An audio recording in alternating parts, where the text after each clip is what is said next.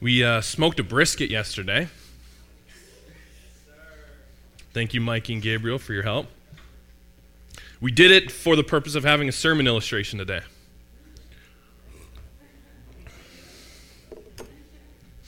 Uh, 10.5 hours on smoke, 2 hours of resting in a cooler, and then we served it. This is the fifth brisket that I've ever done on my own. Smoking a brisket is both a science and it's an art. There's rules to smoking a brisket. There's rules to mastering it. There are temperatures which you got to hit and make consistent. There's meat temperatures that you don't want to go above or you don't want to serve below.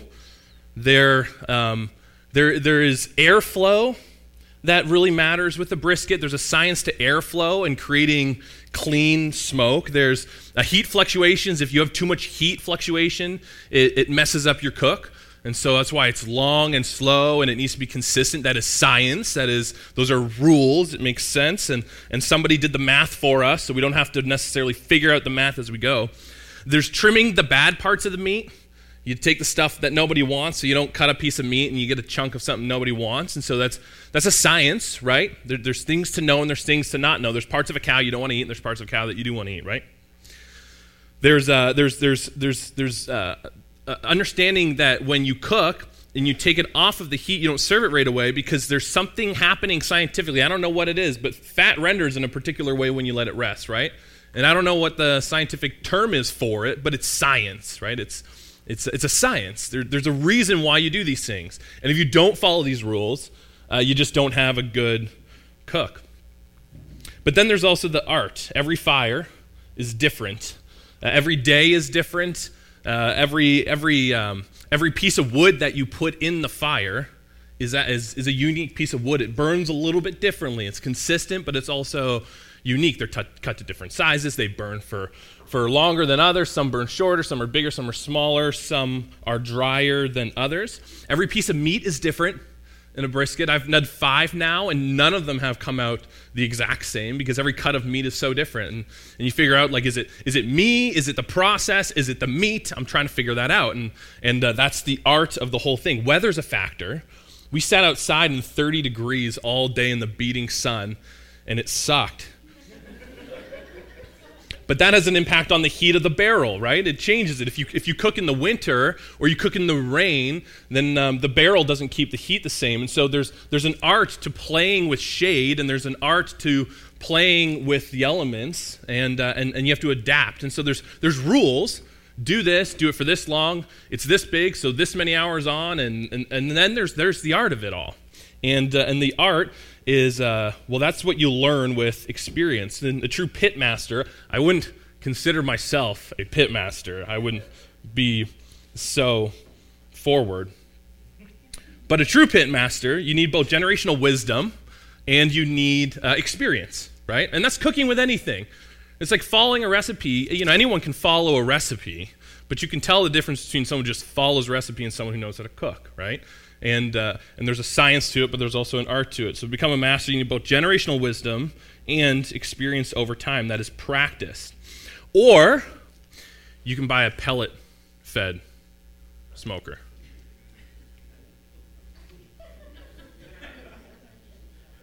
I wouldn't do that.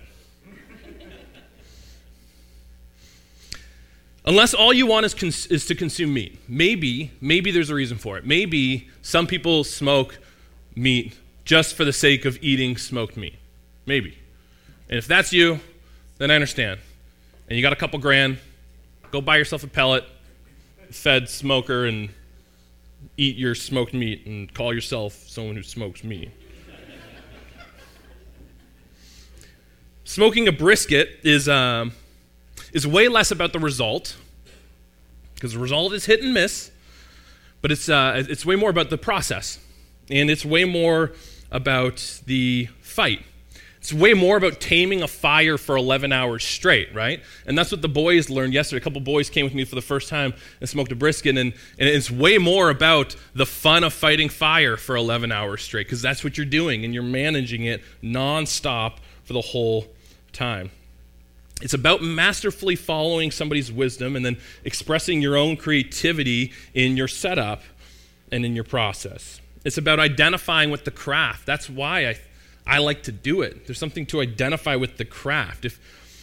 If you have a pellet-fed grill, you can say you smoke meat, and I guess you do to an extent, but you don't really understand because the machine's doing all the work, right? But there's something so human about being a part of fighting a fire for 11 hours, and you can't take your eyes off it. If you have a pellet-fed grill, you can go to the grocery store and leave it. You sit inside air conditioning and watch golf all day. You sit on Instagram and scroll mindlessly for 7 hours, and then bing, you've got meat to eat, right? There's nothing in the process. You just stick it on and it's ready for you. You might as well buy it at a restaurant. But that's beside the point. I'm not taking shots here. I do want to illustrate something.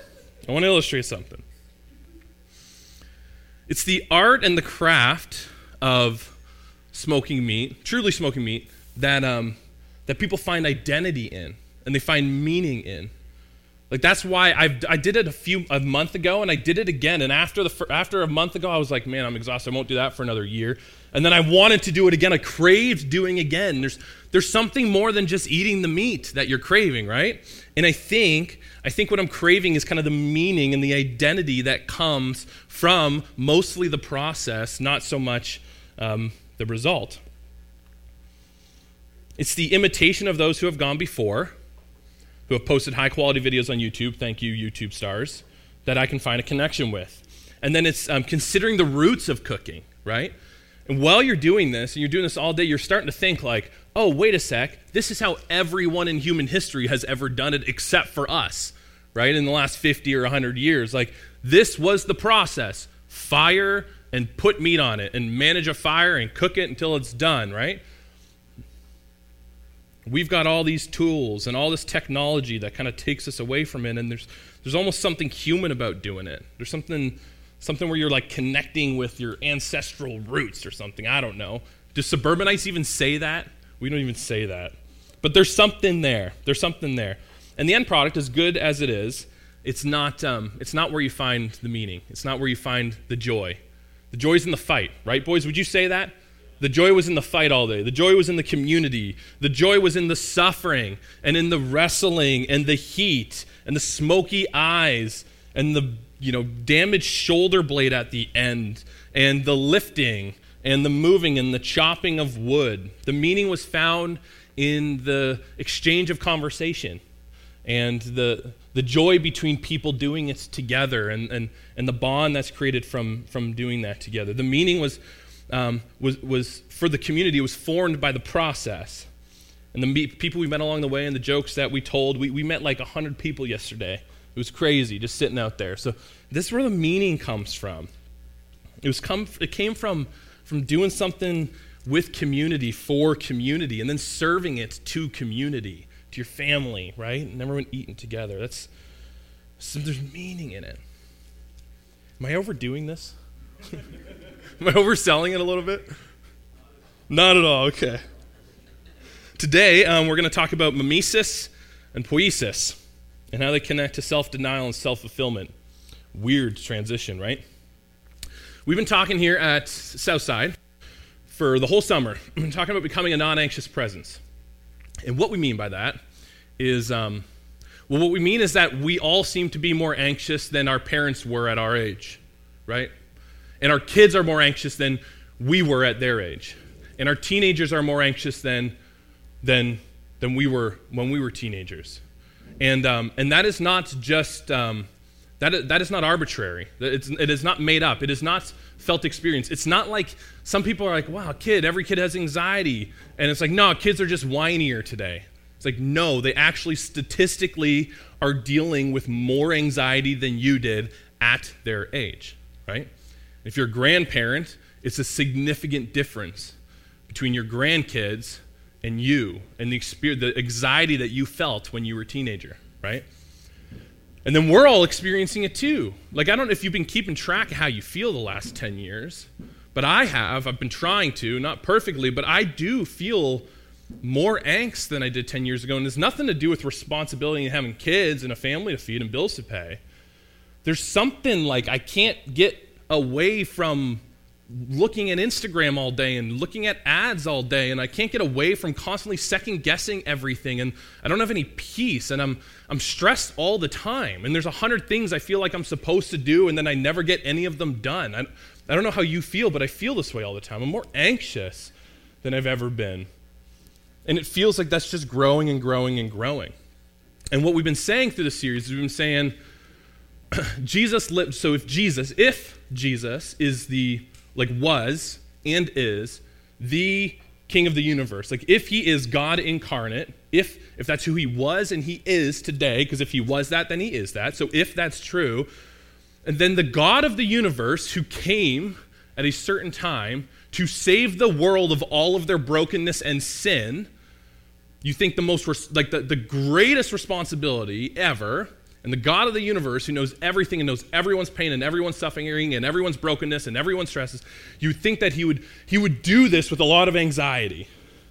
Like, is this going to work? Or there's so much to do. Like, if you think there's a lot to do in the world, think about the God of the universe, right? If you think you've got a lot to take care of and handle and process, think of the God of the universe, right? So if all this is true, then we would think maybe the God of the universe who comes would be like crazy anxious every second. He's doing something nonstop, right? But the story we have in the Gospels is we have the God of the universe coming and spending 3 years, not 30, not 60, 3 years ministering to people. And then when we watch his lifestyle, the way he walked and the way he went from place to place, when you read about it and you learn about it, was very peaceful. It was very non-anxious. It was very much like, hey, there's a problem, guys, and I'm going to fix it. But it wasn't frantic, right? And you're not the savior of the universe, but you're frantic. I don't know about you. I'm frantic all the time. And so we've been processing, like, is there something wrong with us? Or is there something wrong with us in this unique cultural context and season that we're in, where we are feeling more and more anxious every day? And what are those things? What's contributing to that? And does the life of Jesus and the model of Jesus have something to offer us, right? Like if we are Christians and we follow the ways of Jesus, that's what we say Christians are. They're people who look at Jesus and go, I'm going to live like that guy because he seemed to do some things really well. And if he's God, he's worth following. And so if we're Christians and we follow the ways of Jesus, maybe following the ways of Jesus will help relieve us of some of the anxiety that we're feeling, that everyone around us in a secular environment like this is also feeling. So that's what we've been doing, and we've been going through this. We've been tracking with this. We started talking about deceptive ideas, disordered desires, and sinful societies. What we said is there's deceptive ideas, and that's the language of Satan in the Bible. The language of Satan and demons is always associated with like bad ideas, like half-truths or things that aren't fully true, right? And when deceptive ideas, they lead to disordered desires in our own heart. So we take in a deceptive idea, we learn something or we think something or we question something that may not be true, or we're just told, hey, think this way, like this product's going to make you feel this. And you go, okay, I guess that product's going to make me feel this. And then what it does, it disorders our desires. All of a sudden we have a desire for something we didn't have before because of a deceptive idea. And then so we spend some time talking about disordered desires, and what happens with the Christian life is basically a lifelong process of reordering our desires and putting our animalistic desires to feed our flesh as kind of lower than our God-given image-bearing desires, to serve God, to love people, to be generous, to be kind, all that kind of stuff. That's what we talked about. But what happens if deceptive ideas lead to disordered desires? It leads to sinful societies. It leads to societies that are built on these deceptive ideas and disordered desires, right? And then we all just live in the mix of it. So that's what we've been talking about. Today, we're going to talk a little bit about a lie that's permeated society at such a deep level, and it's shaped culture around us in a profound way. In his book, we're not going to talk about this specific lie, but in his book, a guy named Carl Trueman, he wrote The Rise and Triumph of the Modern Self. It's a really good book. It started out addressing the question, he wanted to address the question, why is it today that it is normative to hear somebody say the statement, I'm a man trapped in a woman's body? Like, we all hear that and we go, Well, yeah, everybody, that's a thing, right? And we hear, I'm a man trapped in a woman's body, and we think it's a thing, right? And what he's saying is historically it's not a thing. Like historically, and even cross-culturally, like outside of the Western context, people hear that and they go, what are you talking about? Like, what does that even mean? But here in the West, in the 21st century modern West, we hear that and we go, that's a normal thing. A man trapped in a woman's body. And so he's wrestling with, throughout the book, he's wrestling with like, how did we get to a point where something 50 years ago, even 30 years ago, would seem so like out of the ordinary? It would seem like nobody would, someone would hear somebody say that and you'd be like, okay, you struggle with gender dysphoria and there's very few of you, but it's not normal, it's not common, and it's not something to affirm. And then in just like the span of a generation, it's affirmed, right, here in the West. And that's not, he does take a position on what he thinks about that, but I'm not bringing that up to suggest that we're talking about the position on that necessarily. But what he does is he starts to trace back more than just that particular issue. He starts to trace back, like, how did we get to a point where we actually think that what's more real is how we feel than our physical body, right? That's kind of the idea. And so that's kind of the where he kind of goes in the book. And it's an interesting read, and I'm in the middle of it.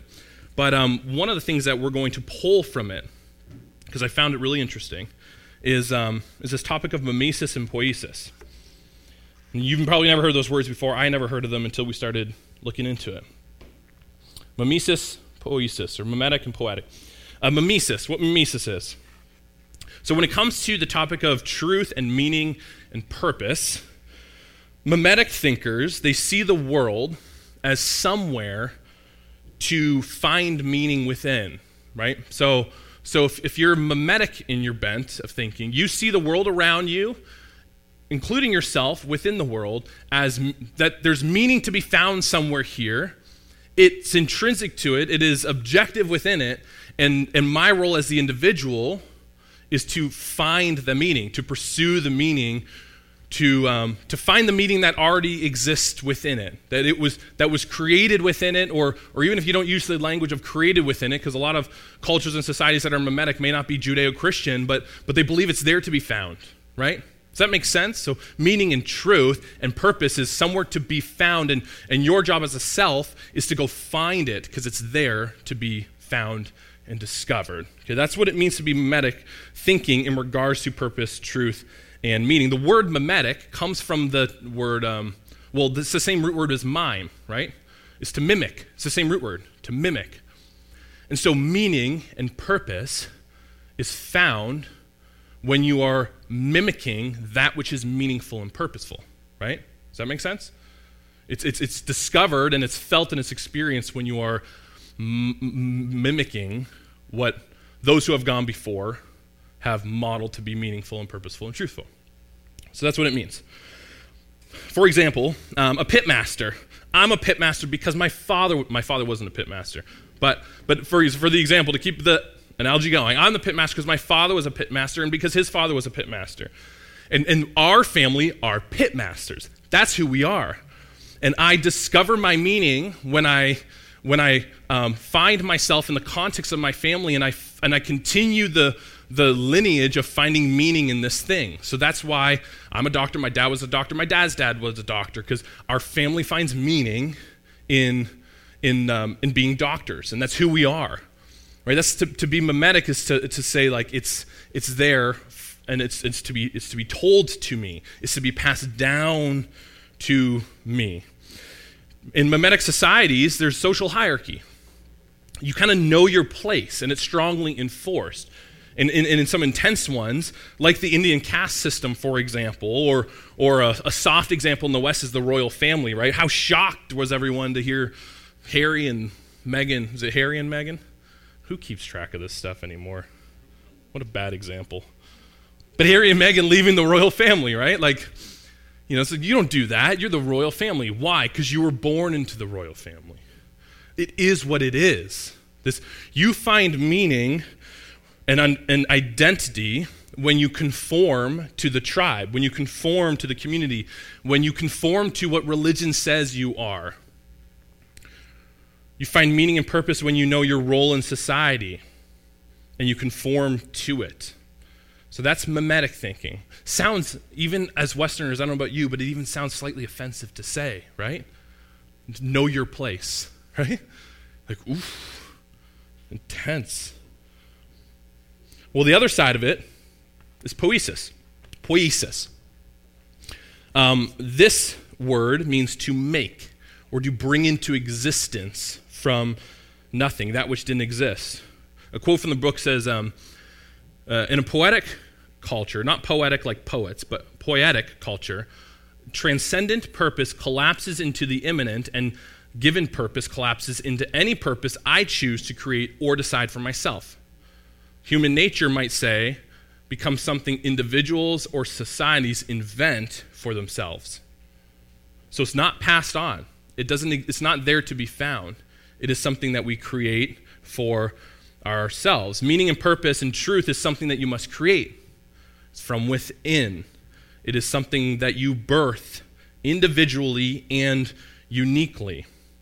And then you express yourself in the world around you from that unique creation of the self. And in that situation, in a society built on this way of thinking, identity and meaning and truth is not found in self-denial, but it's found in self-fulfillment. It's not found in conformity to a way things are and your role in it, right? It's found in expression of your unique individual self in this oyster box of a world or whatever, right? That's the idea. I feel like I identify with cats. I wear cat things. I meow when I go to school. I even bring my litter box to school with me, and a teacher can't tell me what to do. I use that example because my wife and I read an article like a week ago, and we laugh. Seriously, kids are showing up to school with litter boxes identifying as cats, and teachers are not telling them no, right? And I don't say that to get a quick laugh. This is what it means to be to the extreme. This is who I am. This is my identity. I have found my true self through self-fulfillment and through a very individualistic pursuit of what I think it means to be me. And then I express myself to the world, and nobody can tell me otherwise, right? Nobody can tell you no.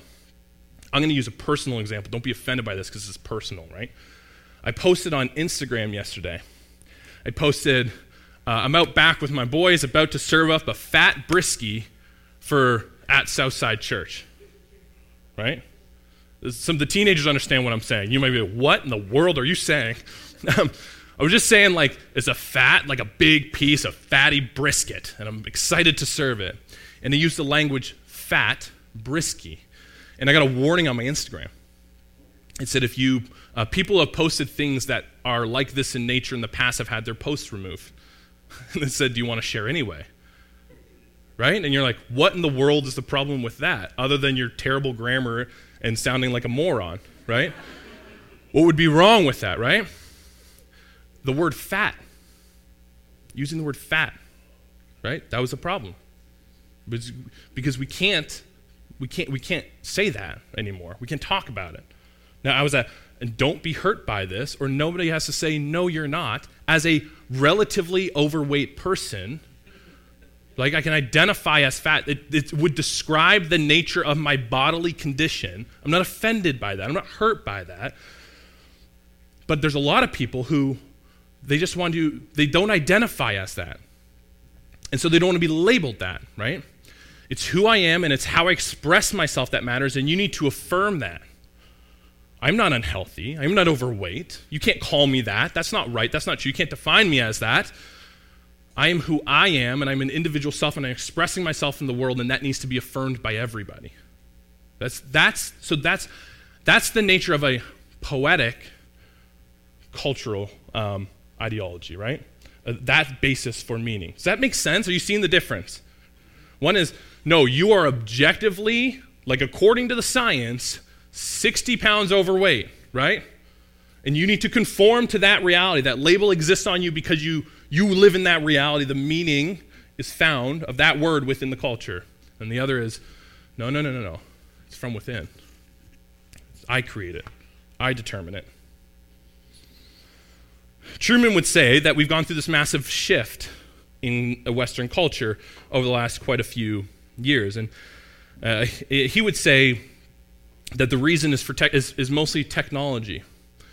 He would suggest that the reason is it's a technological shift that we've gone through that has actually shaped this. The reality is, like, the only people in ancient cultures who could pursue their own identity through self-fulfilling behaviors and express themselves freely and expect everyone to conform to their unique expression, the only people who got to do that were the elites, right? The extremely wealthy, the ones who had power, the ones at the top.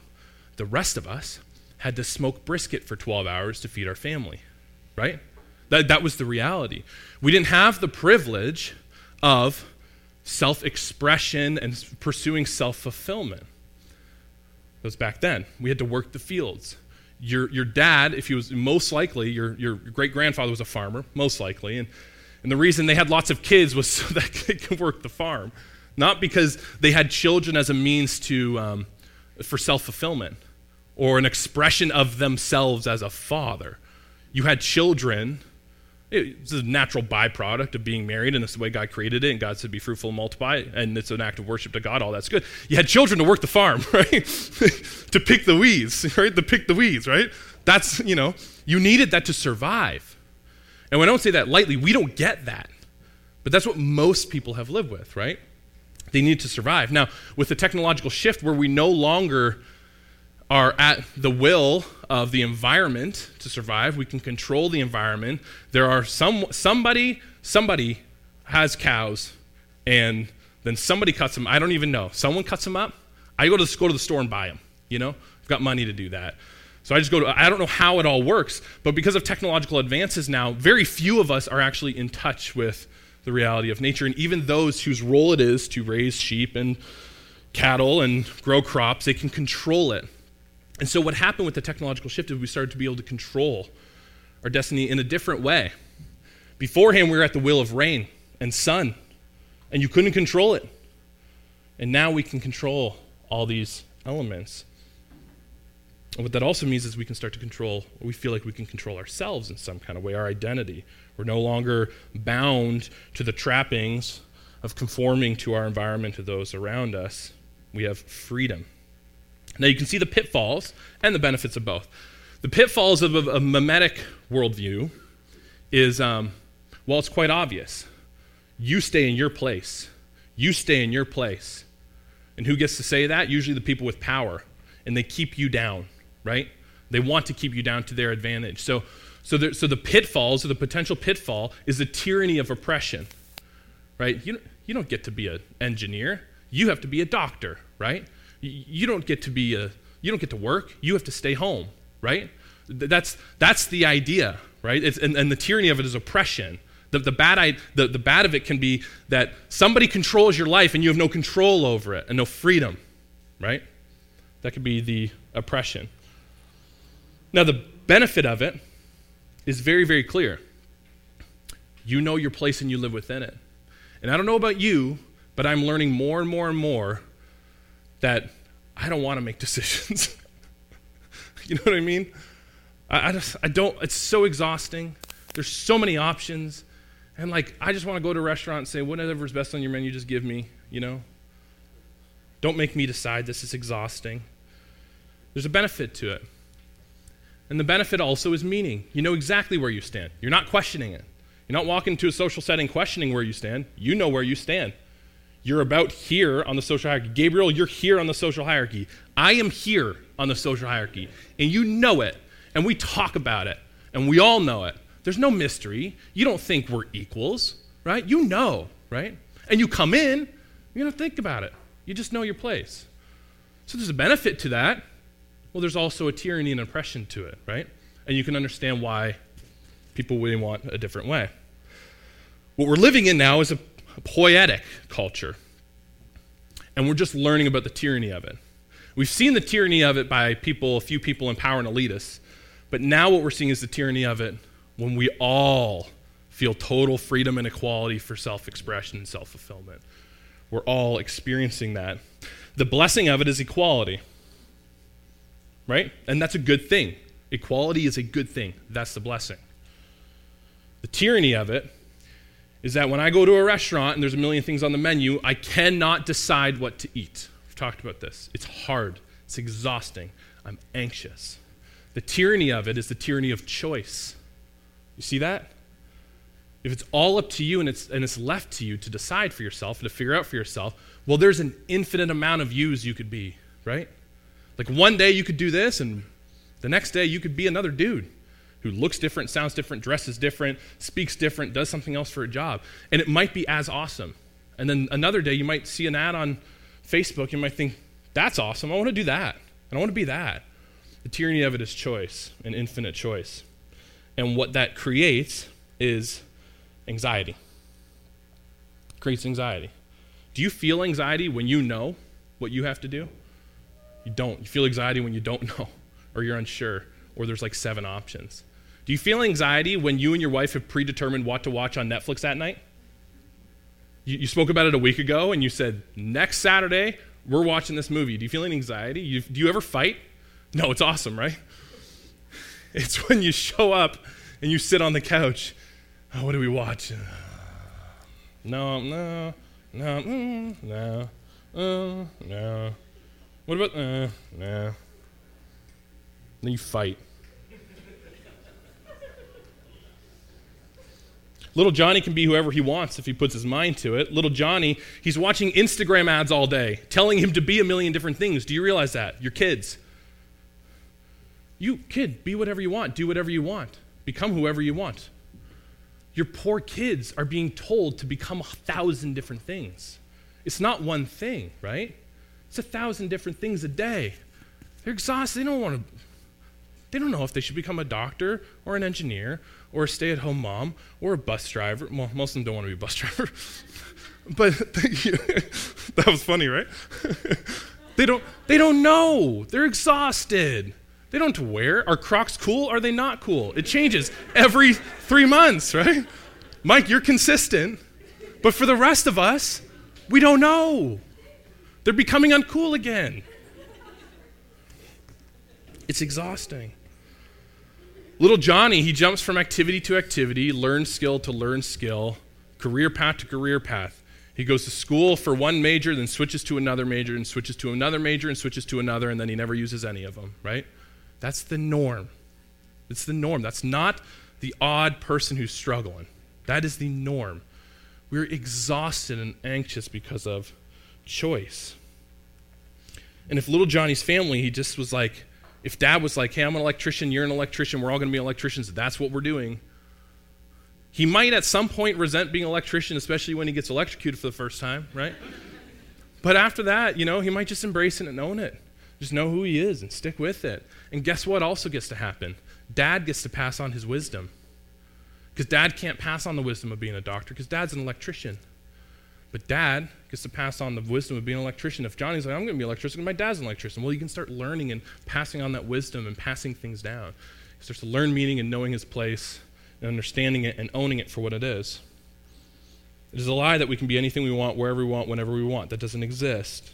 But that's the option. That's why we're anxious. We're anxious all the time. John Mark Comer, he talks about self-denial and self-fulfillment.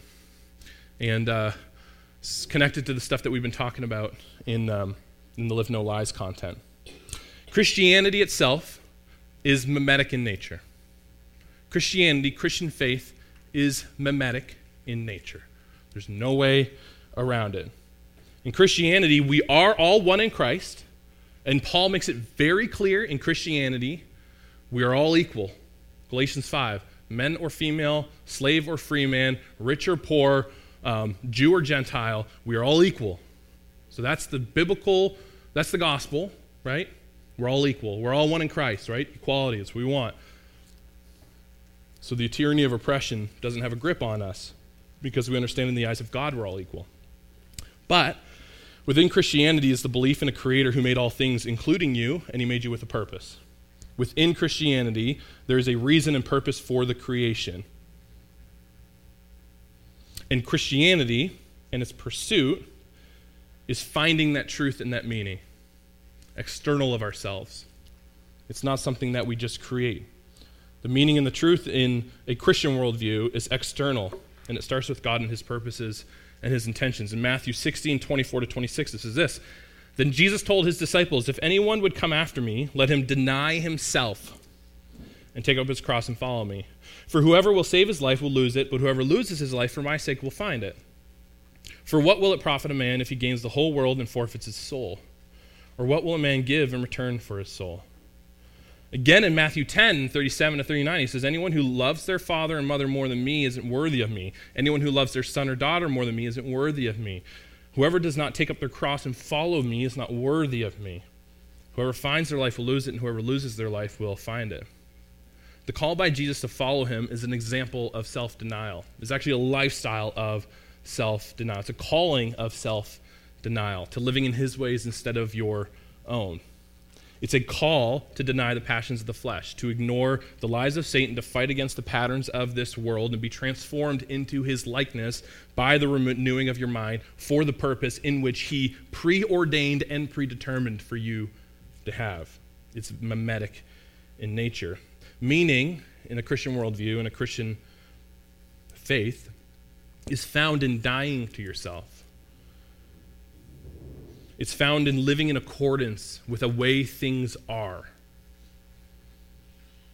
It's living the purpose that was preordained for you. That's what it means to be a Christian. And you have two options. You kind of have two options when it comes in your face with Christianity. You can deny yourself, or you can deny Jesus and you can follow yourself, or you can deny yourself and you can follow Jesus. Those are your options. If you deny Jesus and follow yourself, then you can put your desires on the throne. You can reorder the desires in whichever way you think is best. You can make getting what you want the ultimate authority of your life and the driving motivation of your life. You can do that. That is your choice. No one's telling you have to follow Jesus. To follow Jesus means to crucify our desires in our flesh and tap into our deeper desire for God and himself and his ways. Andy Stanley, he said it like this at the Global Leadership Summit this week. He said, you get to choose to follow Jesus. You don't get to choose what it looks like to follow Jesus. You get to choose you could choose to follow Jesus, and no one's holding a gun to your head, right? At least I'm not. But you don't get to choose what it means to follow Jesus. You don't get to choose what it looks like to follow Jesus. You don't get to choose what you act like if you follow Jesus, or what following Jesus feels like, or the meaning of it. You don't get to choose that. You just get to choose if you follow Jesus. And that is something that we ourselves have to choose. And it's not a one-time choice, we know that. It's a one-time choice, but it's also a daily choice. And we wrestle, particularly in a culture where we understand that for people who are here with a Christian background, who believe in Jesus, they've made a choice to follow Jesus. You wrestle with the anxiety even more because you're wrestling between two worlds. You're wrestling between the world understanding that, no, wait a sec, I'm called to something. And then you're wrestling in a world and a culture that's telling you, no. Do it for yourself. And then what ends up happening in the church is we have this weird paganism almost, like this weird overlap of like, well, we follow Jesus, but it's all about our own unique expression of what following Jesus looks like. That doesn't work either, right? We're going to talk a little bit more about this next week, and we're going to ask the question, why is it?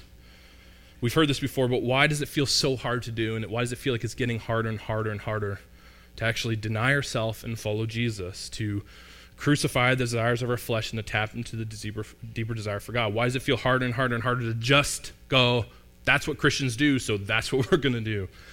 We're going to talk about that next week. But for this morning, as we head into communion, I invite you to process for yourself where meaning may be found in your life. And I want to ask you yourself, what's the cost of it? I want to ask you to ask yourself, what are the most meaningful parts of my life?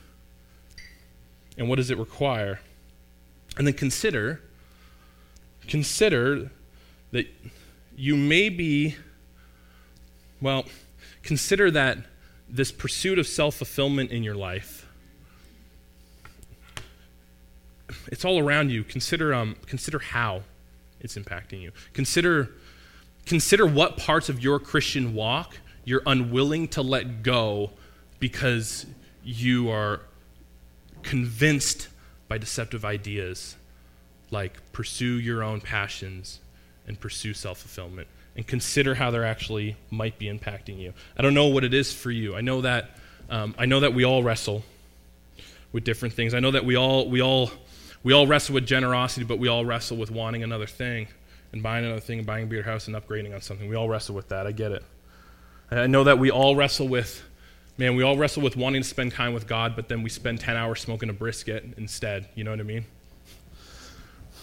We all wrestle with this need to go to work to find some sort of self-fulfillment, but also to spend quality time and good time with our family and with our church family. We all wrestle with praying, right? We wrestle with like spending time in prayer and then spending time on every other thing that we feel like we have to get done in order to have a meaningful life. We all wrestle with that. But what I do know is true is that you have something unique for you that is a serious issue for you. It's a serious challenge for you. And maybe the question for communion today is what does it look like to deny myself this week? What do I have to deny myself of this week? If following Jesus is a self-denial, what is it that I this week need to look at and go, man, I haven't been willing to deny myself of that one. I like that pleasure. I like that desire. And I like that fulfillment. And I know Jesus is not about that. He's not cool with it. He's not into it. He's like anti that. Following Jesus means not doing that. I know that, but I like that one. Asking yourself that question during communion. What is that? And maybe taking today in communion as an opportunity to offer that to God in love and in trust that his ways are better than our ways and that we're going to find true meaning and purpose in our pursuit of his ways. Let me pray, and then we're going to invite Pastor Ian up. Lord Jesus, sometimes when we talk about it, it feels like it feels tangible, and then it feels so insurmountable, the challenge that we're facing all the time of like truly pursuing you and following in your ways, and then doing it in such a way that doesn't make us feel so disconnected from our culture and from our society and from the world that we're living in. But also seeing it for what it is and understanding what's going on ideologically and philosophically and culturally, having an understanding of it gives us power. It helps us understand our kids. It helps us understand our friends who are wrestling. It helps us understand ourselves. It helps us understand our parents and for their generation and why they sometimes say, just do what I said because I said it. You know?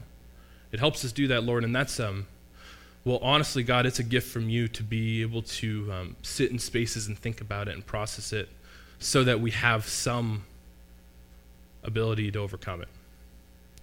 Lord Jesus, we trust what we do. We trust that you're the King of the universe and that you're worthy of all of our praise and that you're worthy of all of our lives and you're worthy of denying ourselves of everything for you.